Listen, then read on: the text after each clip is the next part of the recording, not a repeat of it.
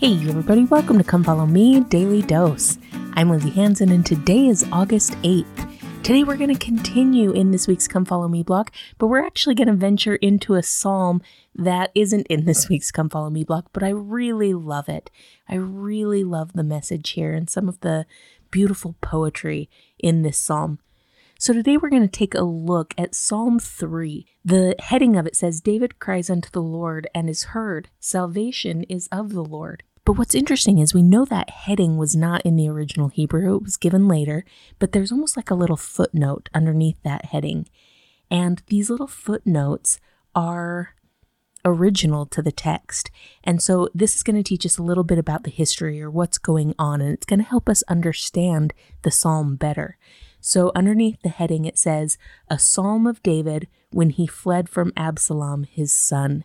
Remember a little bit later in David's life, after his fall, after his mistakes, his son turns against him and turns a lot of people against him, turns this community against him, and David has to flee. And he flees amid mockery and persecution from those around him. So with that understanding of history, let's jump into this psalm and listen to this beautiful poetry of David, this lamenting, this prayer of his soul. Remember, these are the songs we cannot sing, right? Whether they sang them or not, this just beautiful prayer of the heart. David says, Lord, how are they increased that trouble me? Many are they that rise up against me. Many there be which say of my soul, there is no help for him in God. Selah. Now, really quick, before we get into the words of those verses, that word Selah is really interesting there in verse 2. It's a word that we're going to see several times throughout the Psalms. In fact, notice down in Psalms 4, verse 2, it ends with Selah as well. The funny thing about that is that is not a word that we know, really. Most scriptural historians, most Bible historians believe that Selah was like a musical term, something written into the psalm because the psalm was meant to sing. But a lot of historians believe that Selah was a pause. It was a chance for the music to play without things being sung. Now, if you know a lot about music, you know that there's no such thing as a rest or a pause in music for no reason. Normally it's to give the singer a chance to breathe or to give an emphasis to a certain word. And that's the same with a section of music without singing. It's to give us a chance to really reflect and to feel. And so I love this here because when we see that Selah, maybe we can think of it as like a rest in music.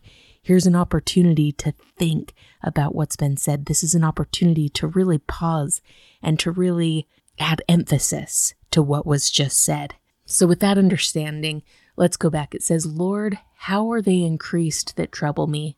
Many are they which rise up against me. Remember, Absalom had gotten all these people to come up against David, and he's like, how is this possible? Like, I'm just trying my best. I'm just being my best.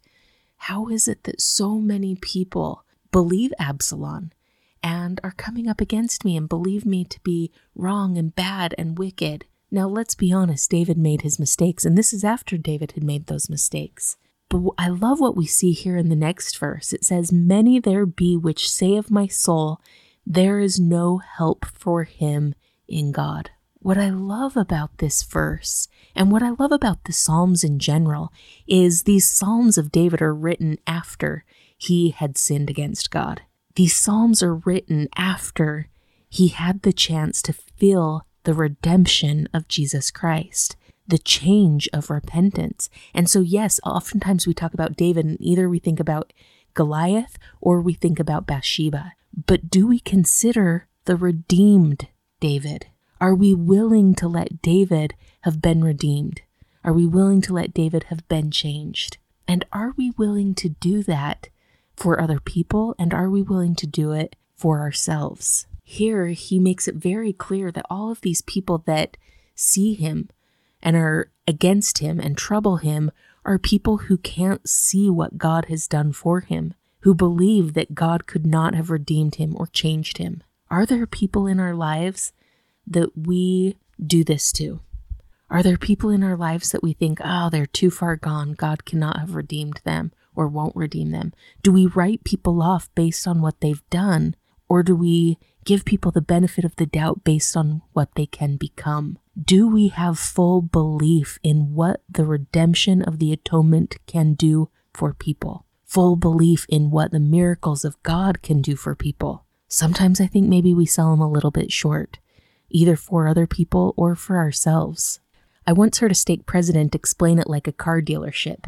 He said you would never take out a loan on a car. You'd never buy a car on a loan and pay it off over however many years, 5, 10 years, you pay off this car. And then once that car is paid for, you would never keep making payments on the car. That would be silly. The car is paid for. It's done. Don't keep paying on it. But do we sometimes do that with ourselves when it comes to redemption? We make mistakes. We sin. Sometimes we get very bogged down in sin. But when we turn to Jesus Christ and we turn to the atonement, we let him take our car payment. We let him take that payment for our sin. We let redemption be made. But do we still somehow try to continue to pay off the loan? Do we sometimes not let the atonement of Jesus Christ take full effect because we feel like there's something that we still owe? I love what this teaches us. And I love what the Psalms teach us, that no one is beyond redemption, that we are more than a fixed point in history when we made a mistake. But far too often we're so fixated on the mistake or on the sin that we lose sight of the redemption and what God can make with us. Elder Bowen once said, "The atonement of Jesus Christ is available to each of us. His atonement is infinite. It applies to everyone, even you. It can clean, reclaim, and sanctify even you. That is what infinite means. Total, complete, all, forever." President Boyd K. Packer has taught, "There is no habit, no addiction, no rebellion, no transgression, no apostasy, no crime exempted from the promise of complete forgiveness." That is the promise of the atonement of Jesus Christ. When we gratefully accept and use this precious gift, we can enjoy the beauty and usefulness of our lives that God has reclaimed through his infinite love and the atonement of his Son and our brother, Jesus Christ. My friends, whether it's with ourselves or whether it's with other people, we need to trust in the atonement of Jesus Christ enough to let guilt and sorrow for sin be replaced with redemption and forgiveness of sin. Think of all the examples that we have in the scriptures of sinners who have repented and received forgiveness. We've got David. We've got Alma the Younger. Think of their sins. Think of how horrendous they were. Think of how far gone they were. And yet when the atonement of Jesus Christ touched them and their hearts, a complete redemption was made.